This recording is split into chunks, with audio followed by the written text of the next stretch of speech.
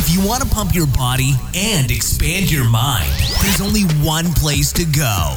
Mind Pump. Mind Pump with your hosts, Sal DiStefano, Adam Schafer, and Justin Andrews. In this episode of Mind Pump, oh boy, we had the Human Garage here at Mind Pump headquarters. We went down to visit them. When did we go down to visit those guys? it was about a month and a half ago, and they've come highly recommended by several of our fitness buddies and gurus that we have a lot of respect for, and they kept telling us, you got to go down and see these guys at Human Garage. You got to go see these guys at Human Garage. Finally, we were down in LA for something else, and we said, hey, let's look up the Human Garage guys and let's get in contact. And that was when we all went down there, and they did work on me first. And we were all really impressed. We were impressed with a lot of the stuff that they were doing. They have a different approach. They do. They have a very holistic type of approach towards chronic pain. I mean, it's almost like it's combining so many different modalities on working on the entire human organism. Very, very smart people.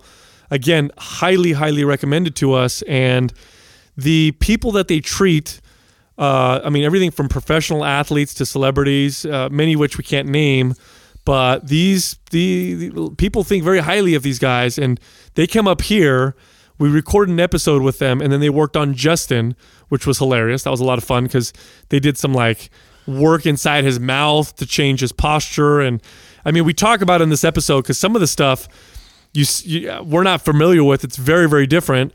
If you don't know what's going on, it seems like a bunch of parlor tricks. Mm-hmm. Like if you don't understand what they're doing on a neurological, physical level to the body by hitting these certain points, it looks like a bunch of parlor tricks. It's interesting stuff. It's probably the evolution of health when it comes to treating, posture and pain. I think this is where a lot of people are going to have to go. And their success rate's very high. If you look at their clients and some of the reviews and stuff, it's pretty phenomenal. We have a great conversation with Gary, and I hope I'm saying his last name right, Linehan. He's the founder, very smart guy, very interesting story, which you're going to hear in this episode. Now, you can find their website at humangarage.net. That's online. Their main location is in LA. And I think they have like a wait list that's really, really long. They do. Yeah, because people from all over are checking these guys out. But anyway, without any further ado, here we are talking to Gary from the Human Garage. My final transition to my own alignment is I've gone taken all lift out of my feet and all natural feet. And that, as soon as I did that, it threw my body into a bit of a shock. It's something you got to transition into because your body doesn't get proper feedback. My shoes were actually compensating as I walked. Yeah. So, did you go through a transition phase, or did you just go straight into transition phase? You went from 6-inch heels to down to 3-inch heels to then regular sneakers, and then now these things. So it's funny because we work with Nike and the corporate, and they bring over all the shoes, and I put them on within 30, 40 minutes. My neck is starting to get tight. Is it really? A lot of people when the whole barefoot thing started, barefoot training, barefoot running. Yeah. I had clients who were runners, and they'd be like, oh, this is great, dude, you got to read this book. Like, running barefoot is the way to train. That's like natural. Yeah. And then, a week later, they come back and they're like, they go from like moon shoes to like nothing. Yeah. And I'm like, you can't just jump like that. Your feet are so deconditioned. Our feet are completely, actually, most adults have pretty much permanently disfigured feet. And you can correct a lot of it, but you're not going to be able to go back to where we should be at. What were those pictures you showed me of like so some of the tribes? Problem? Sorry, go ahead. I showed him. Oh no, you just interrupt when you feel like it. That's how this shit works. Yeah. Otherwise, you won't get fucking in. You'll sit here for an hour and not get a word in with these motherfuckers. So when you want to say something, you just right in there. So we think of I was saying. No. Go ahead, man. Go ahead. Sorry. We think of the problem being at our feet, but really we generate all momentum from our hips, and our feet land. So we run with our hips and our feet land. And so the dysfunction's really at the hips, and if we correct that first, then the feet have a chance. If you haven't corrected the dysfunction at the hips, then you have no chance. And by going barefoot, you'll get beat up. And that's what, even for me, in this transition, because I was working with Dr. Luke as I switched, I had to keep adjusting for the first 2 weeks. I had to keep adjusting all the time because my body kept wanting to go back to the old patterns. Yeah, what Justin was talking about earlier is I showed him a picture of some modern hunter-gatherer feet, and they look like hands almost. Yeah, it's like the fingers. toes are all They're spread out, and they're like, and it looks totally different from, actually looks deformed. Very but muscular, too. In reality, our feet are all jacked up. Yeah. They're the ones with the good feet. For sure, absolutely. Yeah. How long did it take you to transition from that, from actually getting to the point where you could handle? Because obviously you couldn't do that day one; it would make you sore as fuck to walk around with bare feet or shoes that are that minimalist. Well, let's be honest. Actually, 6 months ago, I was sore walking around with tennis shoes on. Oh wow! So the whole Human Garage experiment was just me getting fixed, and I was the most dysfunctional functional person you ever met. I looked functional, which was worse than being disabled. I mean, if you're disabled, everybody knows you're disabled. If you look functional and you're in pain and you're walking around, everybody's like, "What's wrong with you?" And so that transition was over years for me. But the final bit of it as I stopped needing less and less therapy, and for me, one of the biggest changes was squatting. I squat 4 to 5 hours a day right now. And I squat when I'm on the phone. I squat when I'm eating. I squat, I'll be sitting on the couch. I was on vacation, sitting on the couch on vacation, crashed out, watching some movie. And I was starting to feel tight. And I realized I get up and I realized I want to squat. So I squatted for 15 minutes, got back up on the couch. And I know it sounds weird, but the more that I squat, because we generate momentum from the hips, the more balanced my gait is, and the less disruptions I have in the rest of my body. One of the biggest game changers for me was actually starting to apply that right there. Mm-hmm. I'd seen chiropractors, I've seen PTs. And I always dealt with low back issues, tight IT, hip stuff going on. I've always had this stuff in my ankle pronates. So I've got all these little things that have bothered me. Nothing has alleviated more aches and pains in my body than simply doing that 10, 15 times a day all the time. Like you'll see us kick our shoes off and then we'll sit up, we'll perch up on We're here. We're down in the 90-90 position half the time now just to get internal, That's external awesome. rotation. Just getting comfortable in that position, that has done more for me than any program that I've followed or exercise routine that I've tried to stay, just making the habit of getting down in that position. It's funny how much we've lost that. It's such a fundamental position for humans that we completely lost. Mm-hmm. Yes. There's two things that we were designed to do that we don't do anymore, squat and walk. We were designed to walk 60,000 steps a day. It's about 12 miles roughly. Hold on, 60,000? Yeah, 12 miles, hunter-gatherers. So this is based on observations with hunter-gatherers and how many steps they walk every single day. Yeah. I've never heard that number before. Yeah, that's why So I'm I asking. throw out all the time on the show how crazy it is that the average American now only steps like 4,000 to 5,000 steps a day. Unless you're in LA where we live and it's like less than 1,000. Right. Yeah. That's giving you some love right there. Well, so here's something you should know, that in Toronto they have 40% less orthopedic surgeries, disruptions, back pains, neck pains, problems that they do in LA. And that's the reason why is because they walk 3.5 miles a day on average. More than LA people, yeah. And then we have the other, you have the flip side of that phenomena, the ones who are actually squatting. And I noticed you guys said you take off your shoes when you're squatting. It's super important because I've been squatting for years, but specifically over the last 6 months, 4 to 5 hours a day, every day. And when I went to the minimalist shoes, and the ones I'm wearing are the Vivo Barefoot, these are awesome, and I've got the whole line now. And I got rid of every other shoe that I own. I started squatting in these, and I hadn't been squatting in barefoot because I was always working. I work 6 days a week, 12, 13 hours a day. And I started squatting, and I noticed that the soleus was super tight for about 3 days. And that means that final little bit, the soleus relates to our traps. So when you have tight traps, you always go down the soleus, and you'll find it to be tight.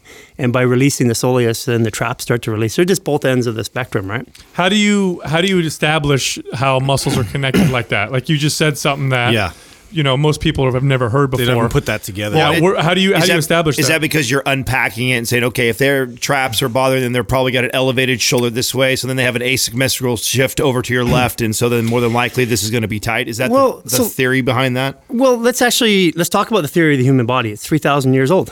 3,500 years old. What we know about the human body was taught to us by the Greeks. And what they did 3,000 years ago is they told us about how all the muscles work. They named them, how the organs, and we've never challenged the theory.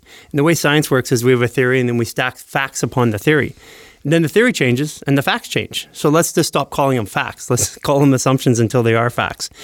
So the working theory of the human body has never been challenged in 3,500 years. And there's a difference between science and medicine, about 20 years. And, for us, we're fully integrated. And what fully integrated means is that we have 2 MDs, we have 2 chiropractors, we have our own physical therapy, which is neurologically based. We have our own style of fascial flow, which is like a massage. We have nutritionists. We have everything in-house, but it's not like integrated that you see normally. We all work under the same philosophy. It's the same belief structure, which has been the hardest thing to do, by the way. So when I say these things like these patterns, one of the things that was never thought about when we analyzed the human body was gravity and atmospheric pressure. At sea level, and this is a scientific fact, you can Google it if you want, there's 2,000 pounds of pressure on the human body, 14.7 pounds per square inch. So that 2,000 pounds of pressure is sitting on the human body, and it's causing a movement of pressure around. We have a 2,000 pounds inside that's trying to adapt to the outside pressure. And for me, I haven't really been anywhere in the last couple of years. I've been working, so I was traveling on planes the last couple of weeks here. And I started to notice something I'd never noticed before, how pressure was dysregulated. Now, interesting thing about squatting is the only thing that relieves pressure from the core of the body up through the diaphragm. And dysregulated pressure is what's causing all the issues into the GI tract. Like, we have 10 organs. 3 of them are muscles, the heart, the stomach, and the bladder. So how do the other 7 work? By the way, the dumbfounded looks, I get this even from about 20% of our clients are medical doctors, physical therapists, chiropractors. And when I ask them this question, it's a completely blank stare almost every time. So one of the comments will come up, it'll be circulatory pressure, or circulatory system. And I say, okay, so what is that? That's blood pressure. So pressure going into an organ affects the organ. What about pressure ambient or around the organ? So when we digest food, all the blood rushes into the greater omentum, which sits right on top of the small intestines. So that's blood pressure rushing in. And that blood pressure, then food exchanges with the blood, and it's supposed to move its way back out. But pressure gets dysregulated there because we don't squat. So one of the biggest things, and why you've been noticing such a huge game changer, is squatting. We're designed, it helps the body regulate its internal pressure balance. And if you get too much pressure on these organs, like the liver, the kidneys, the GI tract, especially the GI tract, the intestines, it's just like sausage casing and stuff moving through there. And if you put pressure on it, it reduces its inability. And then what we're starting to see right now is about 50% of our clients are coming in on the precipice of an autoimmune condition, or they have an autoimmune disease, which really is a lot of times misdiagnosed, and it's a backup of a bacteria in the small intestine, SIBO, and all those other disease processes, which are really just caused by dysregulated pressure because we don't do what we're supposed to do. We see something very similar to what you're talking about when we have astronauts who come from, being out in the space station for, months at a time. In fact, there was I don't know his name, an astronaut who just came back, and he was the longest person ever to live in zero gravity.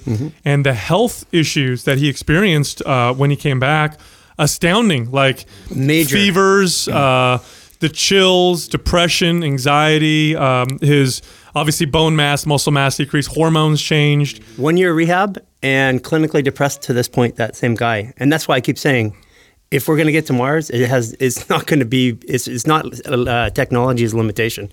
It's how do we get people to walk once they're there?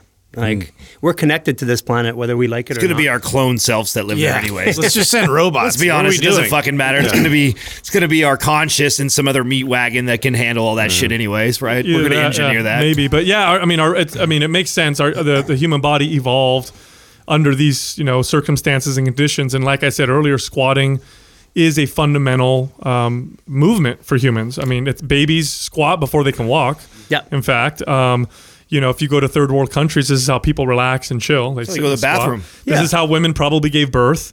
Obviously, how we pooped. Actually, it's how women are told to give birth today in water. Yeah, it's the same thing. And if you go to Asia, I spent my career traveling to Asia and Europe. And in Asia, I used to just kind of humorously laugh at everybody squatting. I remember being in Tianjin, it's an industrial city, and there's a train station. There must be 10,000 people there. They have benches everywhere, and 5,000 people were squatting.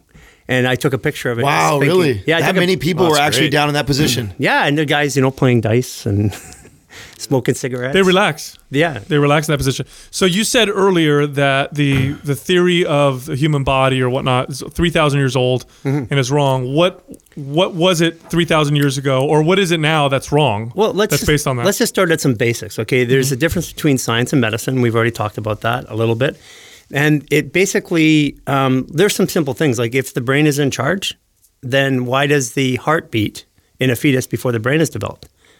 If the brain's in charge, the brain's job is to evaluate the internal and external environment and adapt us to that environment. So it's constantly evaluating and adapting. That doesn't sound like a commander. If you see what I'm saying. The body is a computer, the brain is a CPU, it runs programs.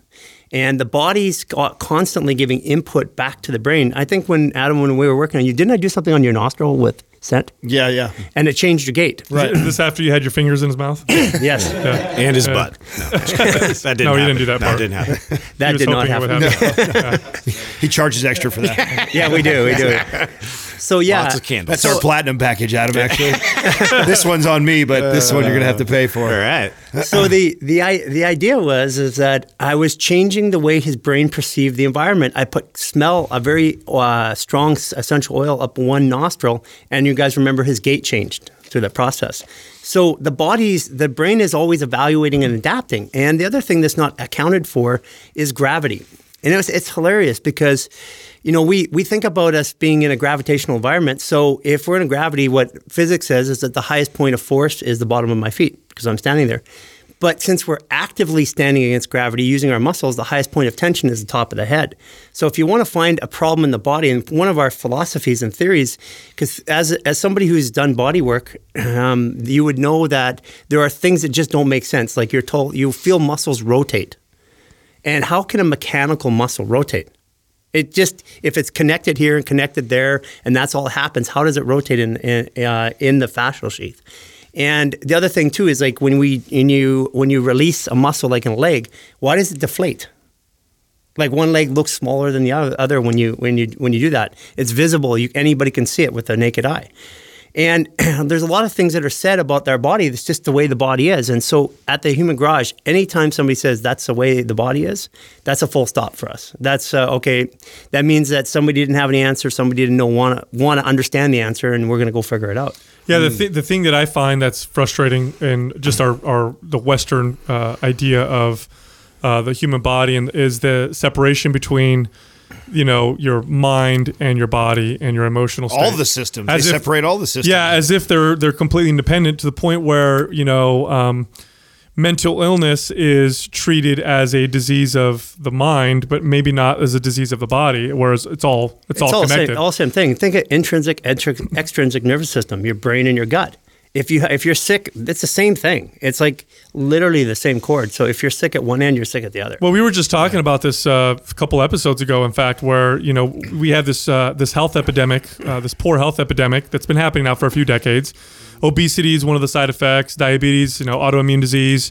But you're also seeing, and nobody's talking about, mental illness skyrocket right alongside with it, and it's totally expected.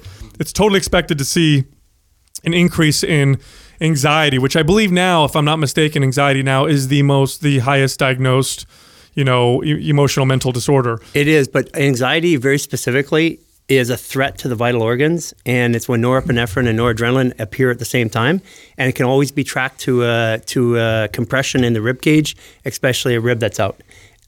People come in all the time with anxiety, and within minutes we can relieve it, but it's what caused it. It's tightness, it's compression in the body, it's torquing and winding, it's the body trying to adapt. But anxiety itself is very specific, and we try to treat things like anxiety by going to the brain. And the job of the brain is not, science is even coming to the point where they're saying the brain doesn't store anything. The brain just runs programs. It's a CPU. So if I have stress or I have fear, it's my body feeling it, my brain's giving me the experience. And the way, I don't know, have you guys ever heard of, in natural medicine, it's very well documented that organs have a relationship to emotions. Like liver is anger, adrenals. So where all this started to come really relevant. It's funny you say that, by the way, because we feel love where? Yeah. In our heart, in our chest, yeah. And you feel fear. In your gut. Because it's a future. Yeah. So the way I look at the body is there's 3 portals, not 6 chakras.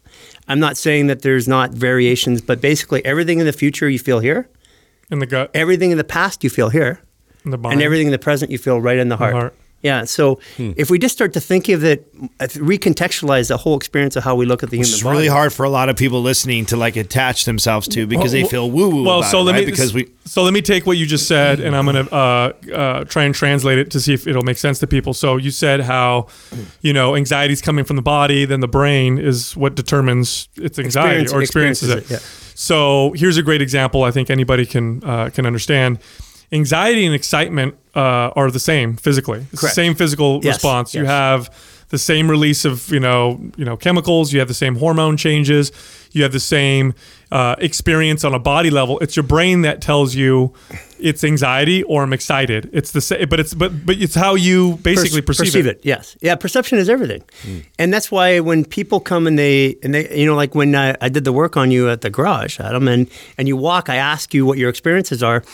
And you would be surprised at different countries because we have people come from Japan, from the UK, from South America. They use, even in their own language or in English, they use the same exact descriptors to describe what they're feeling or experiencing.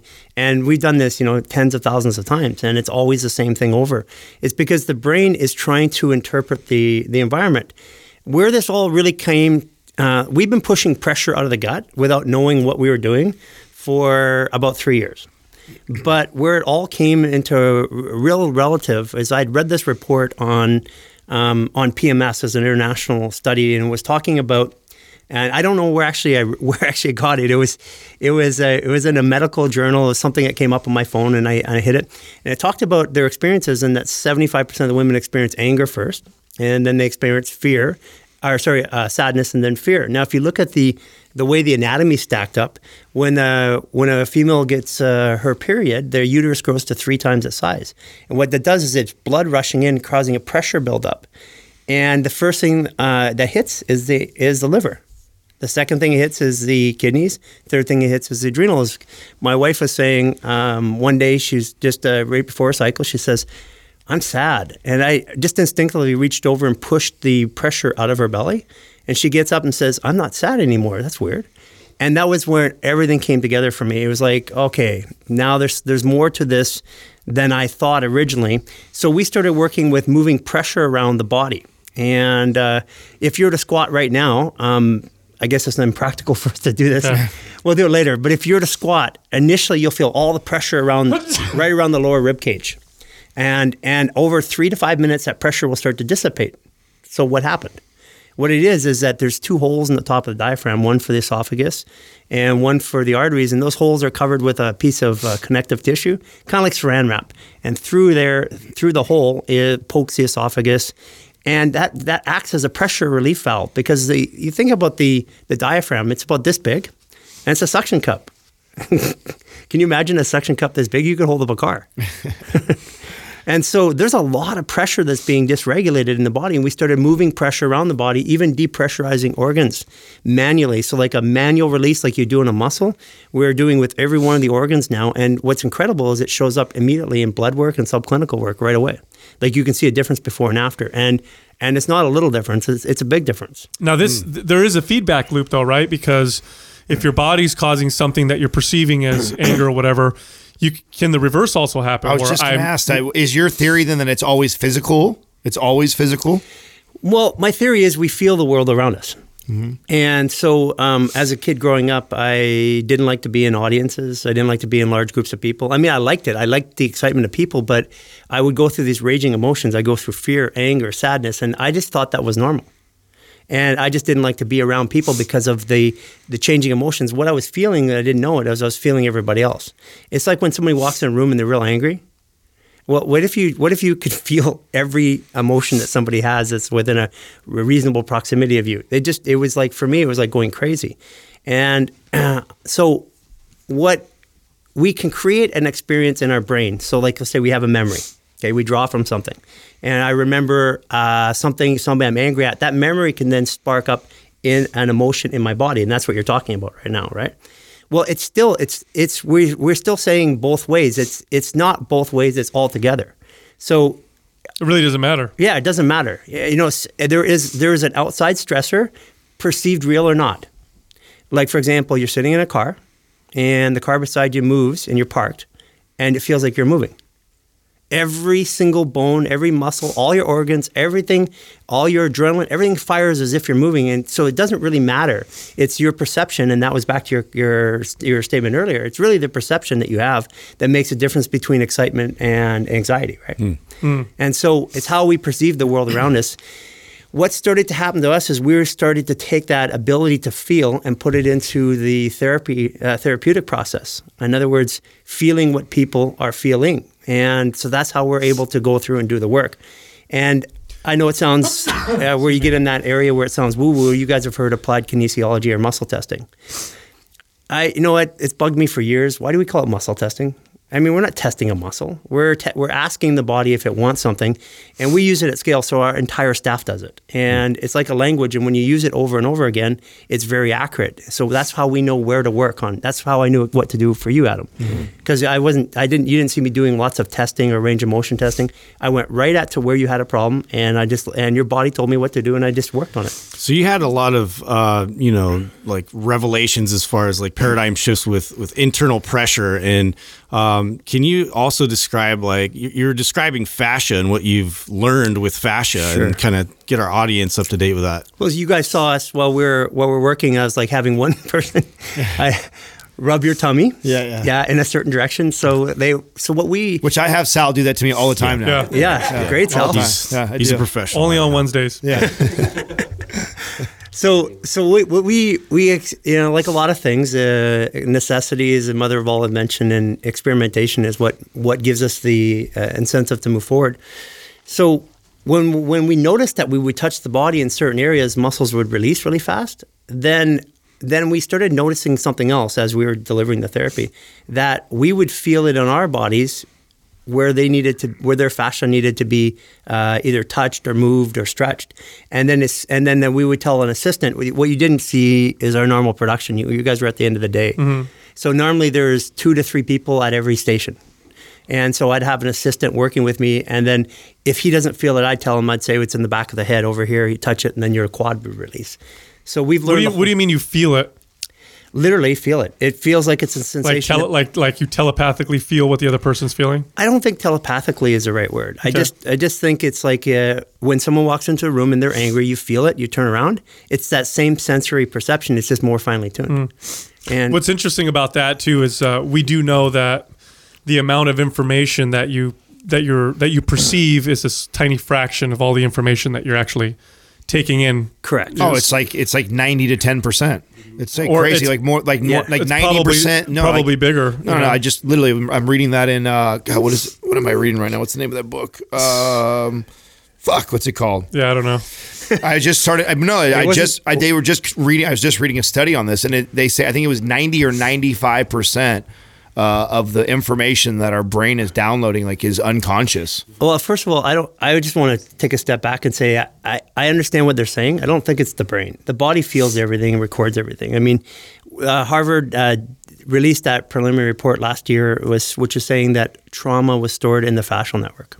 And what we know that trauma is subconscious. It's not conscious. We're not thinking about it all day long. So what they're saying without saying it is your body is your subconscious and your brain is your consciousness, which starts to make sense if we were to delineate it that way. And so you have information. Your body records every temperature change, every noise, every sound, every light variation, atmospheric pressure. We know that I can show you a newspaper, and then under hypnosis, you can read it back word for word. So that means it's storing everything, every sight. The way we feel, what we touch, the wind that blows us is stored from the day that we're conceived to the day that we die. Think about how many trillions of terabytes of information is in our body. We don't have a computer on the planet Earth that can store that information. And here we're doing it in these bodies that we walk around with every day. That's what's pretty cool about it. Now, fascia, interesting thing about it is it's 100 trillion cells. So it has where the brain, intrinsic and extrinsic nervous system, the gut are 100 billion cells. So the fascia is 1,000 times more organically dense than the brain is. And the way that I see the body is that organic density. The things that have more density are more important to the ecostructure of the body.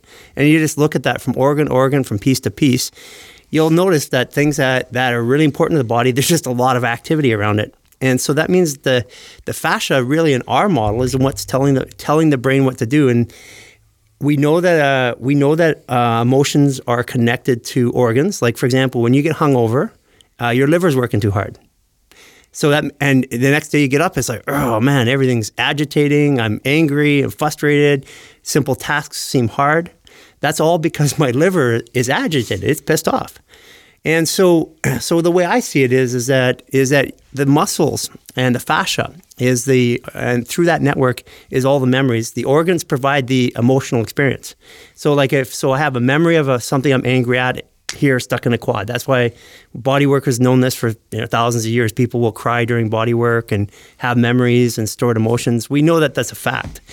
So the way I see it happening is that the memory's in the quad. And then at the speed of light, it connects with the liver, which is the reference to the emotion. And then the brain it comes up to the brain. The brain gives you the experience. And when you start looking at the body that way, then all of a sudden these mechanical issues and these performance issues start to change the way we perceive them and the way that we handle them. So I have a question because I've read a lot of theories on how people say certain emotions or memories are stored in the body. And I've heard counters. For example, you're saying, if you push on a particular part of the body, the person will have an emotion, which I've experienced as well. I've trained people and I've seen that as well. Yeah. Could it also be just that you're almost priming the person because you're touching an area that relates to a particular emotion or a feeling?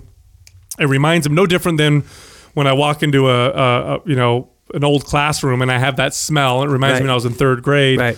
Could that also possibly be happening? Well, so it is. We well documented science, neurolinguistic programming. Anthony Robbins is NLP. And so at the position of your eyes during certain statements, the position of your eyes during fearful events, when we're doing the neurological rehabilitation with people, every once in a while you'll get them in a spot where they'll turn their head, they'll move their eyes, and then all of a sudden it'll be like they saw a ghost. Fear comes out or anger or something like that. And you had a couple of little experiences on the table in that short time that we were there, I think. When you were sticking your finger in my mouth? Yeah. Fucking hurt, man. Or it was what you did was, I remember when you were applying pressure, and then all of a sudden you didn't relieve. In fact, you were continuing to increase the pressure, but I no longer felt the pain there anymore. Right. Which that was probably one of the more fast, because I remember thinking like, oh, he must be letting up on me, and you're like, no, and then I could see the way your elbow was moving into me that you were giving me more pressure, but I wasn't feeling that anymore. And that's because your brain is adapting to the environment. So the difference between what we do in our therapy, not to deviate too far from your question earlier, is we provide a series of logical problems that your body has to adapt to. That's the therapy. So your body compensates around issues it perceives as problems. And so what we do is we create problems that your body, at the compensation, is actually what we want is the corrective measures. And that's why it works really fast. Did you post those pictures from? I didn't post them, but I have them. I do have them. I should put them up on one of our pages. It's a little hard to believe that can happen in that short a time. Yeah. As a matter of fact, when people see the 2x2 pictures, if they go to our social media, it's always the consultation. I don't say that because realistically, no one's going to believe that. There's nobody in physical medicine that's going to believe that in 45 minutes you can create that kind of result. But it was just engaging the body in a different way. Instead of me telling your body what I want it to do, I'm giving it the chance to resolve an issue that it perceives as a problem. And then the logic for us was what issue creates what result. And that's our math or our formula, our special sauce. Yeah, remind me, when we had the fingers in my mouth, what on my body are we addressing? Lateral and medial pterygoids, and then we're dealing with one of the.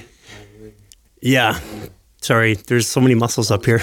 Well, you can be general about it. We don't have to be specific about exactly what neck muscle. A muscle in my neck. Yeah, 2 for the jaw and 1 for the hyoid bone. Because so your brain takes inputs from, like, for example. So this was because we when we took the picture, so the audience knows, I had a crooked face that I didn't know about. Yeah, and so we were fixing my crooked face, and it fixed it. Yeah, no, I was definitely. I can fix your crooked face. I was like a 9 before, and I was like a 9.5 afterwards. You fixed me. It's gonna hurt more. Not quite a perfect 10 yet. Justin has a perfect 10 face. Oh, I was blessed. It's very hashtag blessed. So, do you study things like the fascinating cases like phantom limb syndrome and some of those situations? Well- Because they seem very, in the case of phantom limb, you have someone who loses an arm and they feel it's still there. And in fact, they feel the arm in this clenched kind of painful position, even though there is no arm. Yeah, well, we even work with it started back in 2012, taking people that had spinal cord compression. So in other words, they're quadriplegic, but they didn't have a sever. And we would get them to in their mind drive the motion, and we would create the movement and resistance. And it was just an experiment. And a gentleman that hadn't used his hands in 26 years, after doing that for a week and a half, started using his hands for the first time. And what that is that it's the signal. It's really how does that signal getting to the muscle? And I question some of the things that we're taught. Like if you look at the proprioceptive model of walking, how long it takes a nerve signal to get from the brain to the foot, back up to the brain to say it's okay to let the other foot go, and that back and forth contralateral motion is really tough for the brain to do. So if you clench your jaw right now, you'll feel it in your right foot. Clench your right jaw, and you'll feel it instantaneously in your right foot. So in the nervous system, information travels around the speed of sound and just above it. And in the fascial system, it travels beyond our ability to measure it, the speed of light.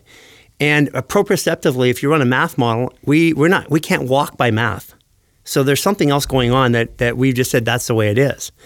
And the fascia is always signaling to the brain. It's always taking information, all kinds of experiences, whether it's the walking, the ground, the surface, the air. Like I don't know if I did this to you, but here, do me a favor. Now, I didn't tell you to push back. Right, and it's natural instinct. Even if a wind starts blowing heavily, you'll lean into it. And it's because your fascia is communicating to the brain in milliseconds and adapting all of your muscles and body towards it. And that's an experience that we've just taken completely out of the whole therapy model and out of the whole sports and performance model. And, as we've been starting to work with a lot more professional athletes, some of them, some of the Olympic runs we can, some of the pro athlete teams I can't mention yet until next year, just because of some negotiations we're going through. But like Lashinda Demas, she's a 2-time Olympic medalist, a world record holder, 400-meter hurdle. As we start to move her back into motion, she wasn't able to run. That was 2 months ago. And now she had an injury? A multitude of injuries. Okay. Yeah, multitude of injuries. It's just she's 34 years old. I think she's 34, right? Lashinda, if you're out there. Sorry. Hope I got the right. She looks like 23. Yeah. 34 years old, twin 10-year-olds. Wow. And a world-class runner, right? And so she was not able to run or even jog a couple months ago, and she's not only running, but when you bring the body back into performance and alignment, the brain does less math to complete the task that it has to complete. And when the brain's doing less math, we'll get more throughput of the signal to the muscles, and the muscles perform better. So in her case, she's not only going to run, I think it looks like she's going to PR. It's funny too, because when if you've ever done any sports, or if you've ever done even anything physical where you've done it enough times, that you do it better when you don't think. Correct. You just move and call it the zone or whatever. If I start to think too much about what I'm doing, then I actually decrease my performance. That's kind of a cool topic, and you're probably a really fun person to talk about. How familiar are you with the flow state, and what's your theory on that? We live in the flow state. Legitimately, the majority of the day that I'm working, I'm in the flow state because we have to be present in order to help people at the level we do. So once you're a motion mechanic on our tables, we call ourselves motion mechanics because we analyze and repair motion. Basically, if you're walking correctly, you can't hide malfunctions in motion. So if you're walking correctly, you have no pain. And everything that's not working when you walk, that's what we're trying to fix. And so the whole idea of how often do you have someone take their shoes off, walk across that floor like you had me do, and you guys all marvel at what a beautiful gait? Does that ever happen? Does that ever happen, or is it like, yeah, oh man, she's fucked up, dude? We got a long day today. It starts off with, they're fucked up. Yeah. Did no one ever impresses you? Is it rare that you? Wow. How often does someone, no unicorns in the mix? Yeah, I was gonna say, there's never a person who walks in. I haven't met anybody yet. You guys ever seen a pretty squat the first time? Yeah. Good point. Excellent point. Yeah. He So, said, "Have you guys ever seen a pretty squat the first time?" No, most people the first time they squat is horrific. So we're born with called synaptic optimized programs. They're things that are hardwired into us. Like walking is the hardest thing for the human being to do, but we don't think about it because it's hardwired. And we learn to we're supposed to learn to crawl, walk, and run. I had a wooden floor, had little jumpers, and I never crawled. Yeah. And I think part of my issue later on in my life was fixing stuff up was the fact that I never repaired the call. Now I have is that a true story? Or you just use that as an example? no, it's a true story. Oh, okay. Wow. Yeah, it's like we had wooden floors, and I had these little and I just would scoot around the floors. And one day I got up and ran. Isn't that fascinating? How our parents can make a decision like that they wouldn't even think twice of. Right. Is It's doing such a crucial part, Right. To your, Or taking a kid motor with his learning. arms and swinging him around in a circle, pulling the arms out of socket and right, stretching the tendons. or as soon as he comes out, already throwing on his new pair of Jordans. He's already got a pair of sneakers on his feet as soon as he's born. Right. We do all kinds of crazy things, and it's funny because I am now for the last Whatever, it's fun. for the last 3 years I didn't train at all. Basically, two things. I was working, and in order to get this to where it was, we had limited ability to deliver therapy. Today we have almost 40 employees, and but a year ago we had like 9 or 10, and a year before that there's 3 of us. So basically, we were the workhorses, and we were providing all of the therapy. So I wasn't able to actually do a lot of the things I would to maintain myself. And then I had not been working out for about a year at this point, and I'm starting to feel myself become more and more aligned, meaning I need less and less of my own therapy. And I said, I'm just going to wait this out. And so I just started my own rehab with Ryan over here. He's one of our progression specialists, and he's a master progression specialist, means he's trained in multiple disciplines. That's why these guys are here, by the way, is because they can do almost everything that we do in-house. And so the idea is I just started my own rehab. And the crazy thing was to go back into motion and start moving again for the first time. And it's very corrective. So what we're doing is we're building neurological and proprioceptive exercises and activities for me to reverse the winding patterns that my body had.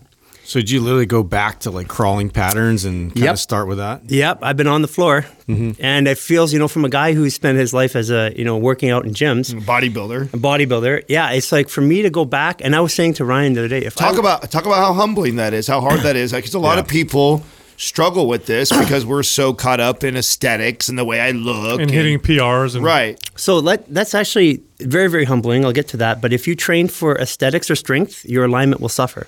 But if you train for alignment, which we do, then aesthetics and strengths will be there. And that's really important. And what happened is me humbling going back, I'm doing activities which I can barely do, like lifting one leg off the ground while I'm on one other leg. I mean, crazy things that would just be a normal part of developing or growing up, which I never had. And it's humbling. If I was to go back and do it without help, there's no way. I would go back to my old way of doing it. I was sitting there thinking, would I go through this activity? And I try to go in on days that I'm not scheduled to be for our biomechanics.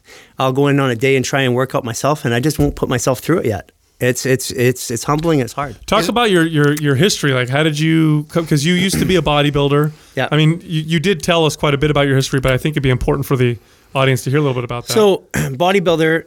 I was a junior and competed junior senior at the same time, which was really rare because I was at 19, 20 years old that had the physique of the guys who were like 35. And I went to the Canadian Nationals. And now, were you training naturally, or were you anabolically enhanced at this point? Up to the Nationals, I was natural, and at the Nationals, you're anabolically enhanced, and you could see the difference. I mean, my quads went to 30. You kind of have to, right? I mean, that was my experience as I was competing. Once you get up to like you don't have national and professional level. I mean, that's an interesting question too. Does the use of anabolic hormones change? Horribly messed me up. Yeah, horribly. Yeah. How so? So let's just talk about what you can do naturally. And I'm almost 50, and my hair used to be completely white. It's growing back into its natural color. My testosterone count, we had the conversation on the way over here. My testosterone count was in the 200s 5 years ago. Today it's in the 900s. Whoa. According to medicine, what happened for me is medically impossible. Like, it's a miracle.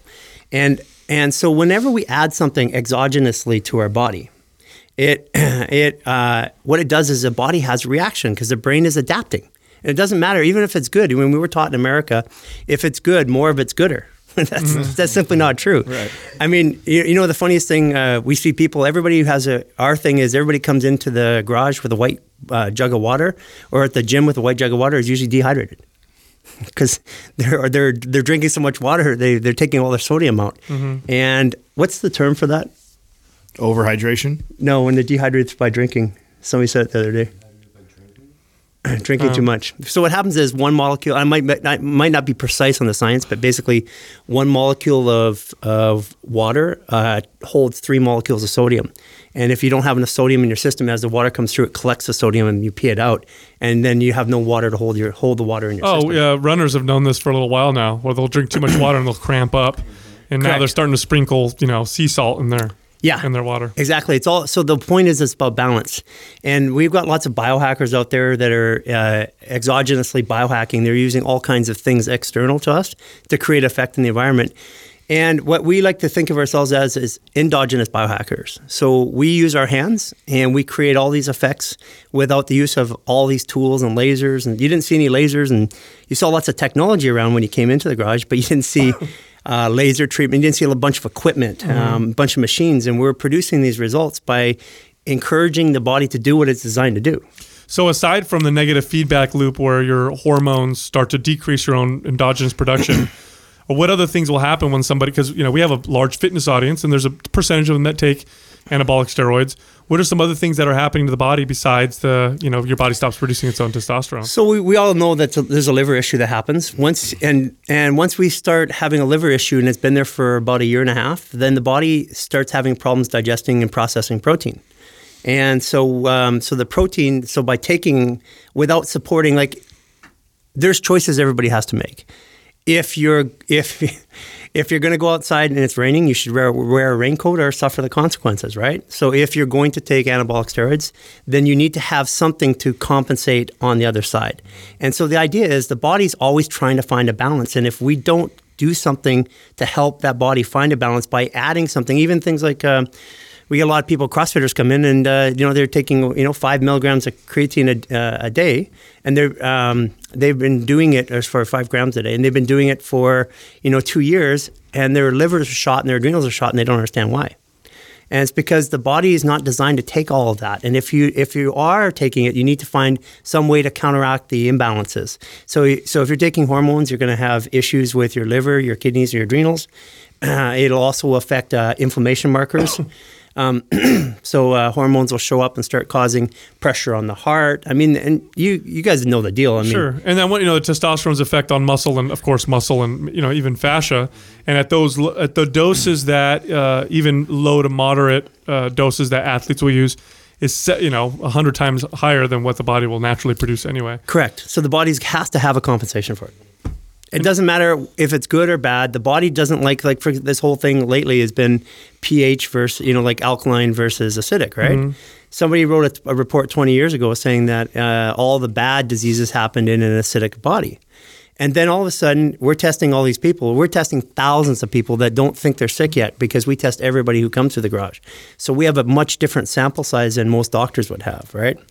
And what we've noticed is that almost everybody in our market anyways, because it's Venice Beach, is over-alkaline. And that produces other problems. Like, for example, undigested food, because it needs the acidity, you need 4.0 or more acidic in the stomach to digest food properly. And so undigested food goes into the small intestines. That's where autoimmune disease start coming in. It's funny that we think about this with the human, or people for years have thought that way with the human body, when we know when a plant is at the perfect pH balance or homeostasis, it doesn't get attacked. It could go alkaline or acidic. If it gets out of that perfect balance, it's vulnerable. Everything happens. So I'm glad you brought it up. It's interesting because we're about to tell everybody what Adam used to grow weed. Yeah. I'm not even joking. That's where that knowledge comes from. It applies to everything. That's true. So here's a funny thing is we've been working with Cure Ecology Labs as our subclinical lab, and we do all the labs that you get in any other functional medicine doctors. As a matter of fact, one of our new doctors, Dr. Legos. He's a integrative medicine doctor. Also works at ER in LA and integrative medicine in Santa Monica. He's our new in-house DO. And what's interesting is how they are looking at the interactions between the different ways of looking at the body testing. All clinical procedures, tests, are sick tests. So you go get a blood test at a doctor, it's telling you you're sick or not, because blood has a very narrow margin in which you can move out of, and if you move out of that, you're either sick or dead. So we do the subclinical test, and for years the lab was afraid to defend the science behind the test. A guy named Dr. Casey, as a friend of Albert Einstein's, created this test, and he was an MD and a biochemist. And he was trying to optimize soil performance so that soil could provide life. And he would use this test to find out what was missing so he could give the soil so that the plants would grow. And then the animals eat the plants, we eat the animals and plants, and elements transfer up the food chain, right? That's how we get the elements. That's how we get all the things that we need in our body. Well, what happens if the soil is missing certain base elements, like some of the cell salts? Like potassium chloride, sodium, carbonate, stuff like that. Sure. All the different cell salts. If it's missing, those things are important balancers for our electromagnetic, for the way our body works.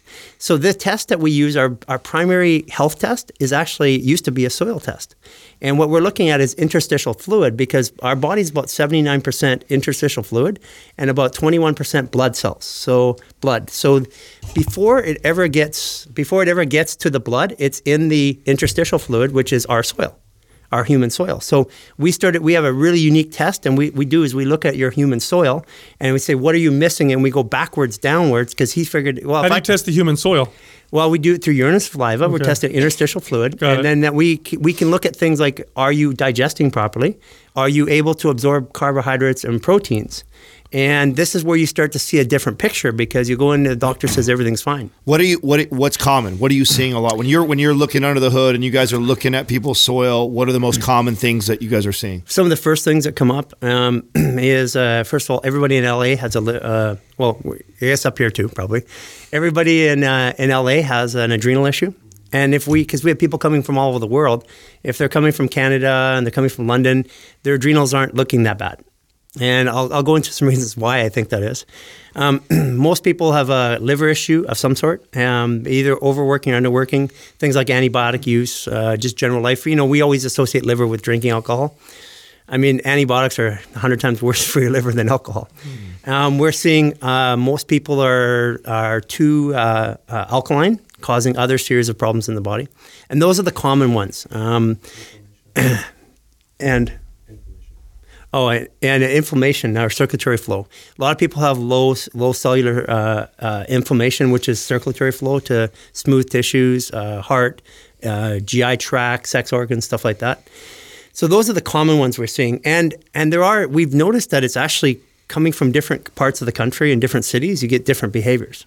Like New York and LA, adrenals are all fatigued. Now, how are you extracting this from the soil, right? I'm trying to envision like what I used to have to do with the parts per million in the soil for my plant. I'm like, okay, this is same kind of idea. But if you can look at the soil and say, what does the soil need? You can go upstream, right, and just look at what it needs going back downstream, right. And so, this guy was. It was funny because they said to Albert Einstein, you're really good at breaking all these things apart into these little pieces, but you can't put it all back together again. He said, well, if you want to put it back together again, you got to go to Dr. Casey. He's the guy that puts things back together. And this is Albert Einstein saying about this guy. And this test has been buried for decades and used by a few practitioners. But we found it the best way to get a second view data point on a client, especially if we have an issue. Like a lot of people just need a little bit of health correction. But if we have a serious issue starting to develop, it's nice to know. And another way to look at it maybe would be this, is that a normal medical test would tell you how fast your car is driving. It's going 60 miles an hour. And then we put you on the road with everybody else. Everybody's going 60, so you're within range. That does not mean healthy. And you know that. It just means within range. It's like the average American breathes 15 breaths per minute, but clinically, we hyperventilate after 12. So just because we do something doesn't mean it's right or because it's within range. Well, if a standard blood test would test the speed of your car, ours would test the speed of your engine. How many RPM are you doing? So it's taking a look at the environment, saying how hard is the environment working, because eventually that environment leads to the end result, which is the blood and what happens in the blood. So eventually that's the way that we've started looking at it. It was really interesting because when we started, we just thought we were just told it's a subclinical test, and we didn't understand the science behind it, but we just saw that it worked. And you go into a chiropractor or to a naturopath, and they do a bunch of tests, and you walk out with a big bucket of supplements. That's kind of the deal, right? Our belief is that supplements should only be taken as medication and should be taken for a specific achieved result, only till that result is achieved, and should be somewhere between 3, 6, or 9 months, and then from there, functional food takes over. Do you guys start with nutrition advice as well, or is that something that you do? We do, on? Yeah. For every single person that comes to the door, we do lab work. We do full body assessments. We do alignment process. We can fix injuries like a shoulder or a back or our leg or knee. We can make things feel good really fast, but we've made a decision corporately that if somebody's not going to engage in repairing their whole body, then we might as well not start, because we're just causing another problem somewhere else in their body. So we do the entire alignment process with everybody. I want to know how has this journey been for you to build this business? Now, obviously, you guys are having lots of success. Tons of people are seeing incredible results. But I have to believe that when you first started, there had to have been some growing pains that you went through. How many did you ever piss anybody off or make somebody feel like this is really weird or woo-woo, or I don't believe this is parlor tricks, I'm out of here? Like, was there a period that you went through that, or what was that like? Yeah, in the early days, the first year and a half, I mean, you got to think about how this started. I had 2 sports medicine clinics, and one in Beverly Hills and one in Orange County. And I was using this therapy that was part as a neuromuscular therapy that was done in the clinic. And I was using that to maintain myself, but I wasn't getting any better. And so I took one of the therapists, and we just started working on my problem, just independently, 5 days a week, from about 2 p.m., 1 or 2 in the afternoon, all the way till about 7 or 8 at night. We just do it in my garage in Venice. And people used to walk by, and they would they see massage tables, and they think we're giving each other massages. And that's what you guys do on Wednesdays? Yes, that's Wednesdays. Yeah. Wednesdays. That's what we call it. Yeah. Yeah. Hump day. Yeah. Oh yeah. So you guys are giving each other massages in your garage. And people are walking by, and you get the same people walk by all the time. And one guy had back surgery, and he'd been out and he was still in pain. The surgery hadn't done anything for him, which is very common, by the way. And he, kept asking questions. And we finally, when we had what we thought was a protocol, he kept bugging us, and we said, okay, we'll take you as a client. So we treated him in the garage. Is that where the name came from? Yeah. Okay. And so then what happened was that it was getting really. So all of a sudden, he told a few people who told a few people, and then hundreds of people. No business cards, no phone numbers, or just my cell phone. No practice management system. Just people started showing up, phoning all day long, knocking on the door. They just literally knock on the door and say, I got your name from such and such. And so what happened is I convinced my wife to let us move into the living room just for one day. It was really hot. And then the next day it was hot. And then all of a sudden it was the spare bedroom. And then it was like, okay, take the furniture out of the living room, because that couch just cost us $8,000. And, and then we were seeing 300 people a month in an 864 square foot apartment. And that became our clinic, and we were there for 18 months.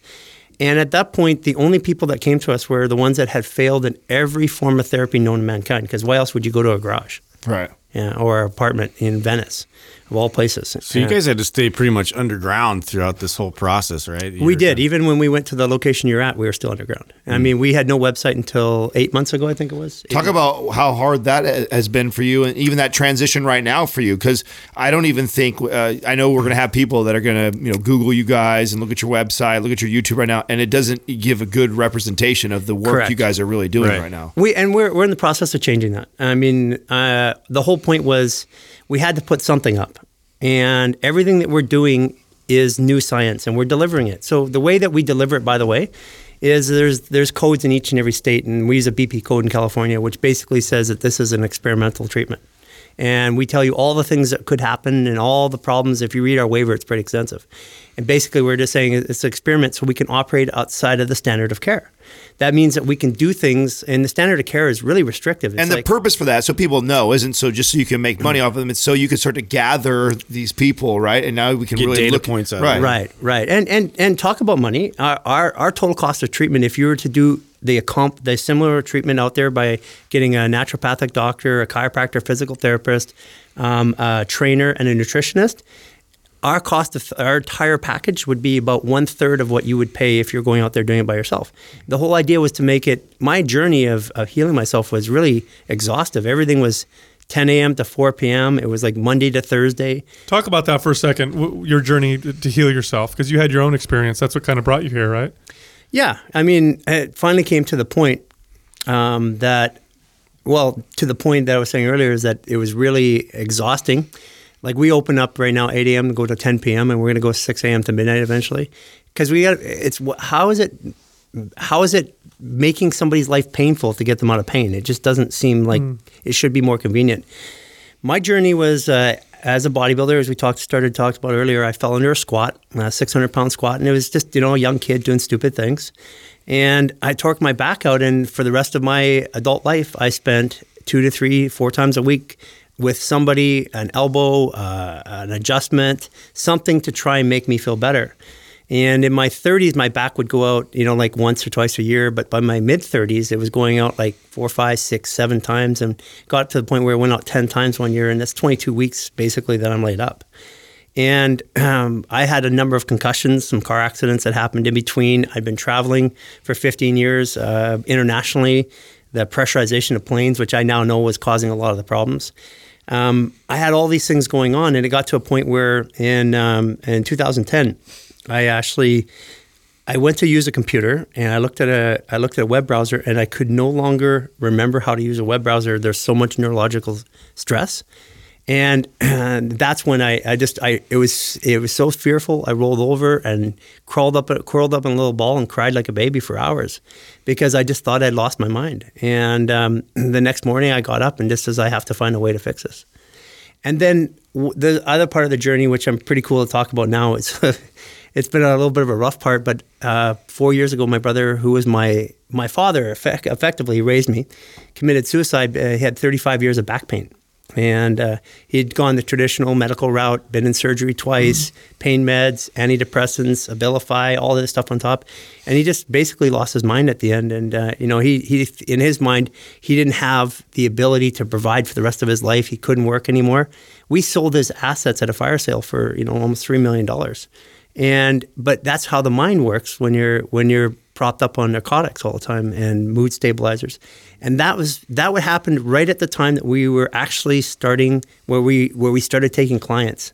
And I think that's why I've been so fanatical or maniacal, because I really just don't believe that anybody should have to go through that kind of experience. And it's happening out there all over the place. I mean, we see 75% of the people come in with diagnoses that are not correct. And we see people being pushed around from specialist to specialist. Nobody's stick handling. Nobody's the advocate for the client. The client becomes the advocate for themselves. They go to a physical therapist. They says one thing. They go to a nutritionist, say one thing. A doctor says another thing. Chiropractor says another thing. And they take all that information and they take what they think is the best and they put it together to create their own little program.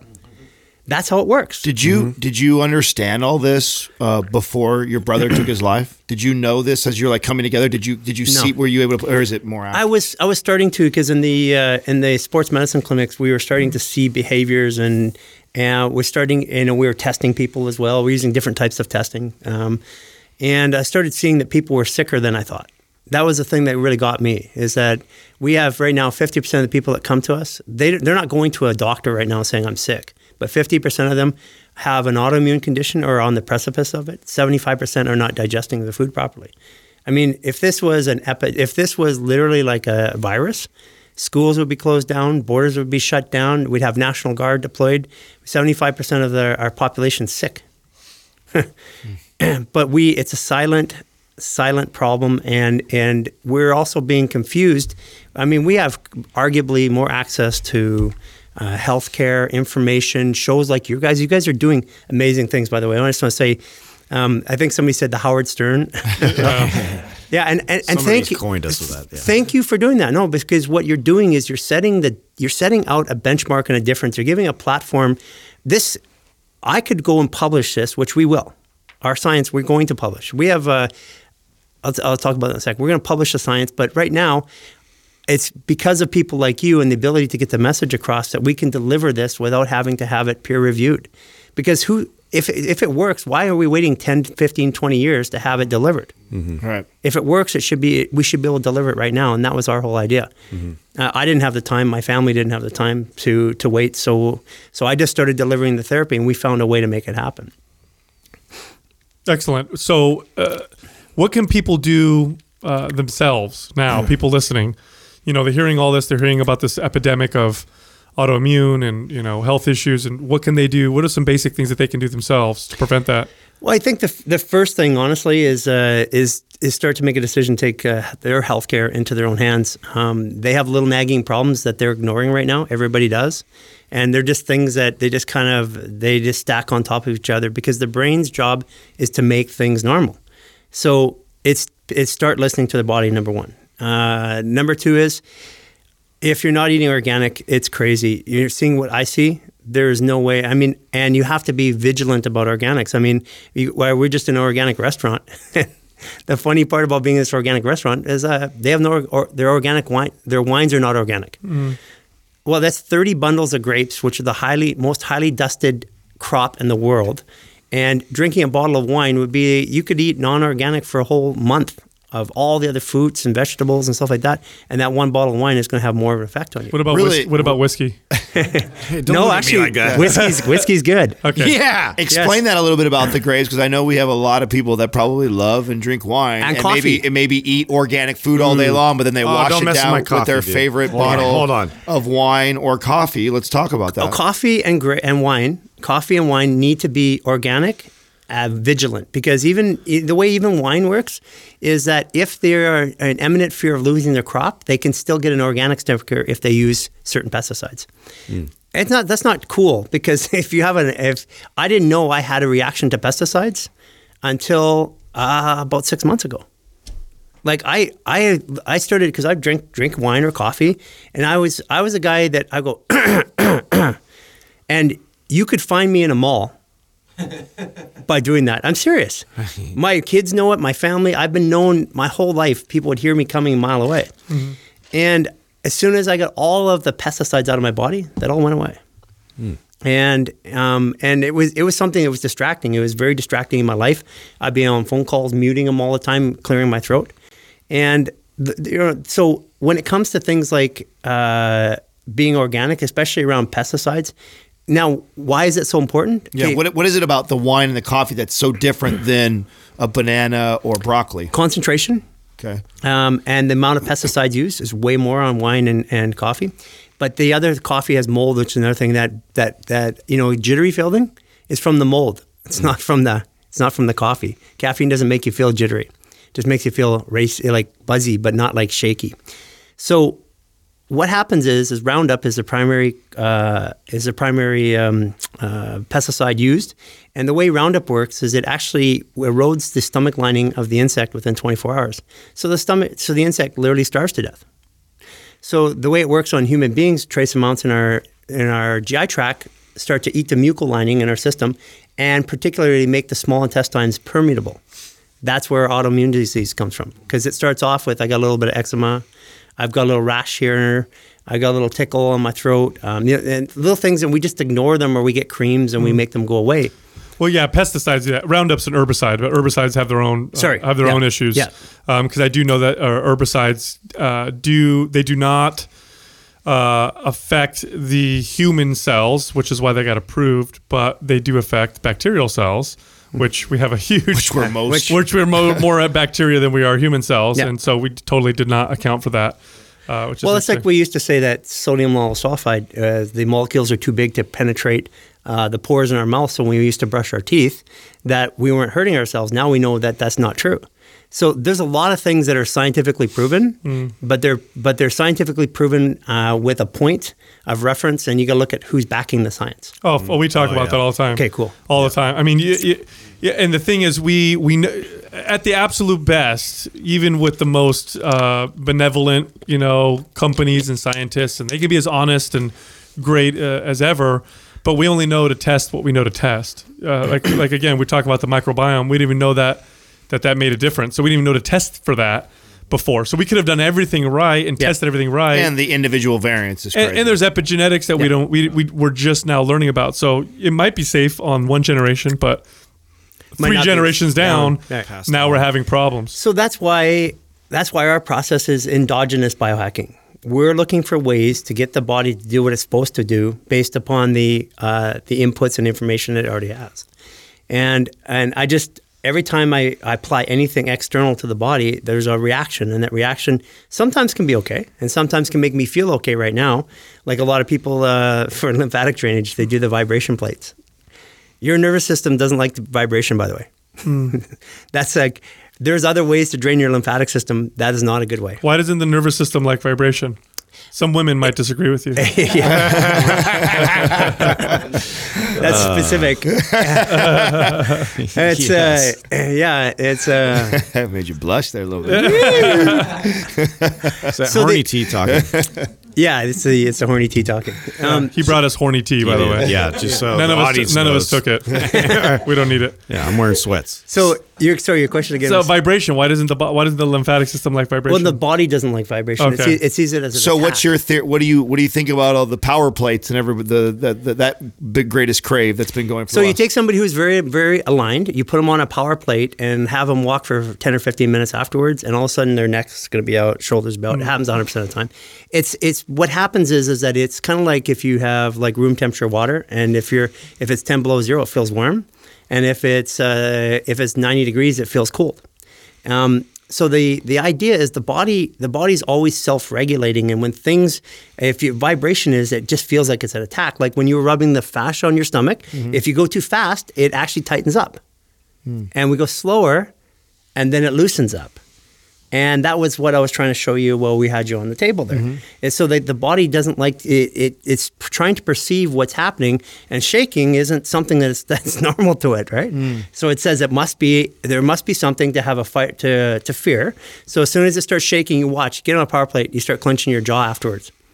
You'll notice it. Really? So what do you? By the way, the jaw. The reason why we did the jaw. Remember, the primary stress indicator for the body is the jaw. Yeah. If the jaw is tight, the brain thinks you're clenching it. And there's a nerve called the fifth cranial nerve. It goes right up into the center of the brain, and it literally tugs on that nerve. And then your body fires adrenaline, norepinephrine, because your brain perceives you're clenching because of an outside stressor.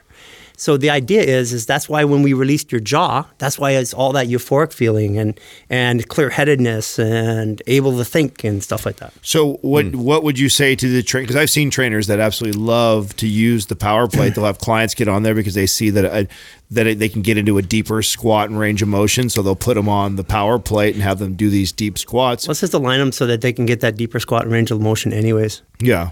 Yeah. I mean, if we're using external stuff to do something that we should be able to do naturally, let's fix it. Well, this is how we've always felt anyway, just like being able to connect intrinsically to that, and be able to produce that a sort of support system on your own versus like having that external like feedback that you're relying upon. I used one, I don't know, about a year ago, or maybe when we were over at Club Sport, and I would get on it and do these positions and test it out, and it just felt like it was tricking my body. Like it felt like it's tricking my body, so now I can get into ranges of motion that I normally don't have control over, which is why my body doesn't let me get in those ranges of motion. Right, exactly, because it's about your range of motion. It's also about the neurological inputs, your motor control. Like what we test people all the time is like they'll come in and they'll have structurally everything is okay, but they'll have pain like moving their neck in one direction, and it's usually a motor control issue, and we need to ferret that out and solve it. And so it's the job of the brain. Once again, just like I put the smell in your one nostril, it changed your gait. If a single odor can do that, then what do you think other things that impact us daily are doing to our human existence, right? Yeah, we're just not meant to have all this stuff around. And I'm not on the other side saying I'm not putting my phone into a Faraday cage, into a microwave. I'm not like Dr. Mercola. We actually interviewed him, and he actually sleeps Selfie in stick, it looks way like out a here to Faraday call cage. people. Okay, sorry, Dr. Mercola. Thank you for answering the message that I sent to you. No, he was asking about our keto product, how we activated it without MCT oil. Oh, cool. And Did you send it over to him? He'd probably be a great guy to send that over to. Well, he sent me an email right afterwards asking how we did it through Ben, and then so I got the chance to talk to him back. He's so sorry if you sleep in a Faraday cage, but I'm saying I don't. And we have to adapt to the world that we live in, and so we have to be practical and reasonable in some aspect. But that means that I take every opportunity to do the things that are right for me, so that the things that I can't affect or avoid, like the chances of me not sitting again are pretty slim to none. I mean, I'm sitting right now. Right. But so I've built a compensatory routine to help my body endogenously adapt to the environment that it's in. So there are stressors in my life that are not going to change. Because of where I live and what I do, I get on airplanes. Airplanes aren't good for the body. Well, Dr. Andy Galpin would argue that there's some actually good health and positive benefits to actually keeping these things, that it's putting our body in these stressful states intermittently in our life. That's okay. Yeah, no, I'm not. We need contrast. Right. The body needs. If everything was always the same, the body would just like anything else. You don't use a limb, eventually it atrophies. Right. Our compensatory action in our brain, as our reticular activating system in particular, needs to have that activity, but it doesn't need to have it at the extreme level. If I sit 12 hours a day, I'm going to have a problem if I don't do something about it. If I take massive amounts of vitamin C or creatine, I'm going to have a reaction. If I drink 12 hours a day alcohol, I'm going to have a problem. So the idea is to live in the best way we can, and we start off with a really simple process of alignment. We have found we've got over 100, and everything that I'm going to talk about is provable by some form of science. So we have over 100 lab tests that show our baseline stress, sympathetic response. We need a sympathetic response to live. Otherwise, you got to walk around. You can't always be parasympathetic. Yeah. Correct, right. And a car honks its horn, you're supposed to shock and then go back into parasympathetic. But the sympathetic response is being because of we found that malfunctioning biomechanics account for 75% of the sympathetic response. So when we take away the malfunctioning biomechanics, call your sympathetic response is your stress cup. If your stress cup's 100% full, any outside stressor makes you feel overwhelmed. So the more you can bring down your baseline stress by reducing habituating activities is one way of doing it. That's why we like habits.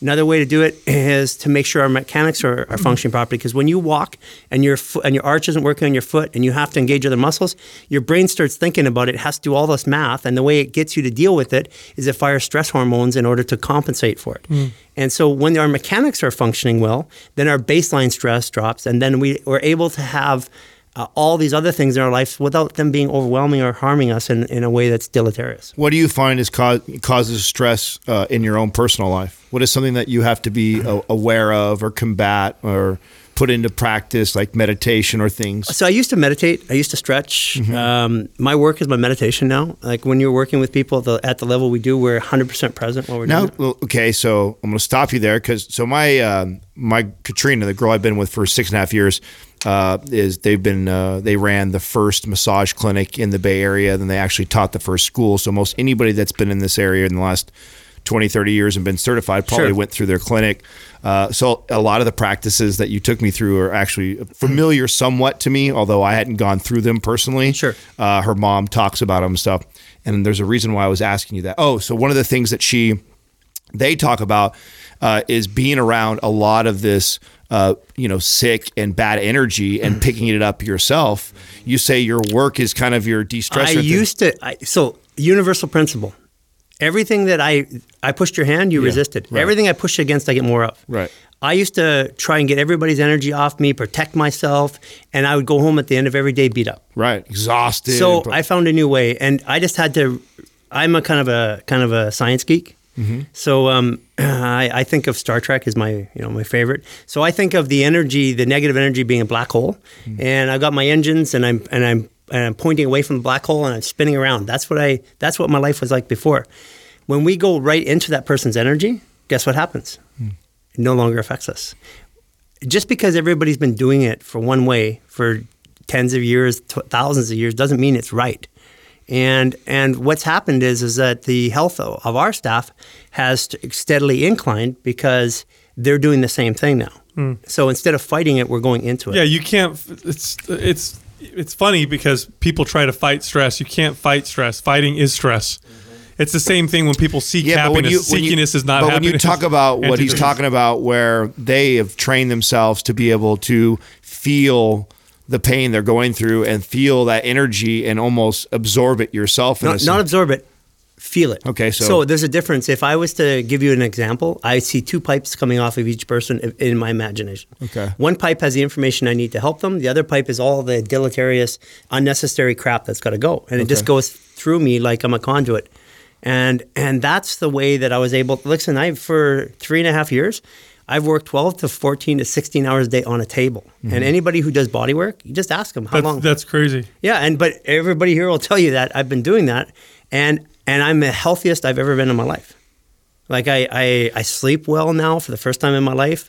I don't have racing thoughts throughout the day. Do you feel all the people that work for you have this same ability, or is this something that you've learned to really hone in? And because we teach it, so everybody here can do it. And we can even demonstrate, as we will later on. We'll show you exactly how. Like, I know it sounds woo-woo, but we could sit you up. We could go through your spine, vertebrae by vertebrae, and we could accurately tell you which ones are out. I can have Dr. Luke, who's here as a chiropractor, verify that at the end without ever touching you. And so I know that sounds a little hard to believe until you see it or you experience it, but we just started noticing at the volume of people we have. And the fact that we see them we see our clients for 2 hours every session. And that's a lot. And we're interacting with them. They're walking, we're talking, we're learning about them. And that's part of what's been lost in the field of healthcare and medicine is the fact that getting to know the people that you're actually working with. Oh, yeah. What is the average? 12 minutes? 15 minutes, 12 minutes. But what's cool about that, what's really, really, really neat about it is when you... when you start seeing people at this volume and you're seeing chiropractically, you're seeing fascial flow, which is massage, neurological rehabilitation, diet, nutrition, testing, our alignment work, you start to see things that you don't see in other forms of therapy or medicine because they're all there. You see somebody's emotional response to something that they did while they were physically working, or you see that it's funny because people come in, let's just say that when they're in pain, they're a little ornery sometimes. Fair statement? Mm-hmm. Yeah. So the staff are trained is like when somebody comes in and there's this one guy in particular, and he was just ornery, like a real dick to our especially to our front end staff. And I pulled up his lab work and I said, "This is why," and watch what happens. And over the course of the 60 days, he's like the most happy, joyful. His body was in a bad spot. Right. We see that as trainers. Yeah. We've seen that so many times as trainers. Yeah. Same thing. Exactly. Right. Yeah. Same exactly. thing. So Dude, I'm excited to watch Justin get your fingers in his mouth there. So He's nominated let's me. do this. Let's get this party started. Yeah, Sal should combo his with me. his left glute is out. It's out. It needs adjustment. You tried massaging it earlier. Looking Didn't work. ahead, what do you guys try? What do you want to do in the future? Are you trying to get more locations or trying to? So good question. So here's how we're handling the growth right now. We have people from all over the world come here. We've got a waiting list with a couple thousand people that are on it right now. We're moving them through as fast as we can. For people who can't get here, we actually can do remote assessments. We do it over Skype. We watch gait analysis. We give them corrective exercises and routines, and we can do our lab work remotely. We also have we've been training up all these new staff, 15 of them. They're all, I was away on vacation. Everybody certified on the floor now? Just about. So we got them all, we put them through a very long and extensive training program. And so we were starting up with the travel team. We got about 600 clients from New York. We've got we do a lot of celebrities, like we do all the DC comic heroes as an example. So they're up in Vancouver shooting. So we have a travel team that's going to start traveling to New York, popping up twice a month, and then in Vancouver once a month. And our whole thing is, this is really not about opening up 1 million locations. We'll open locations. Like we're negotiating in London right now, and we're going to handle the New York thing because people can still travel fairly easily to us through the remote travel. Because for us, it's space, and building a location takes time, as you guys know. Well, and I feel like you guys really are about the science and data. That's right. So this is really an intellectual property play. Right. What we're going to be doing is our therapies fit in every form of medicine somewhere. Like the jaw work, we have dozens of dentists that we work with who will now send people in for jaw work after they've been under the chair and they've been pulling stuff around because they're realizing the effects that the jaw has on the gait. Interesting. So you go to a dentist, you sit there for 2 hours with your mouth open, you get up and you walk away, and no one's. Wow, he fixes your cavity, but then fucks up your gait. That's exactly right. No, and you saw that, Adam. You saw that yourself. How much that impact. Listen, we have 350. Look at the overall of the body. We have 350 muscles from the neck up, 340 approximately from the neck down. There's more muscles from here up than there is down, and they all balance each other 100%, as you saw when we did your jaw. Mm-hmm. So the other thing is we have 206 bones in the body, 106 in the feet and the hands. And the bones provide a lot of information to the brain on what to do. And we showed you the 5 floating bones in your body, how they affected the way you stood and walked, and how we would manipulate them.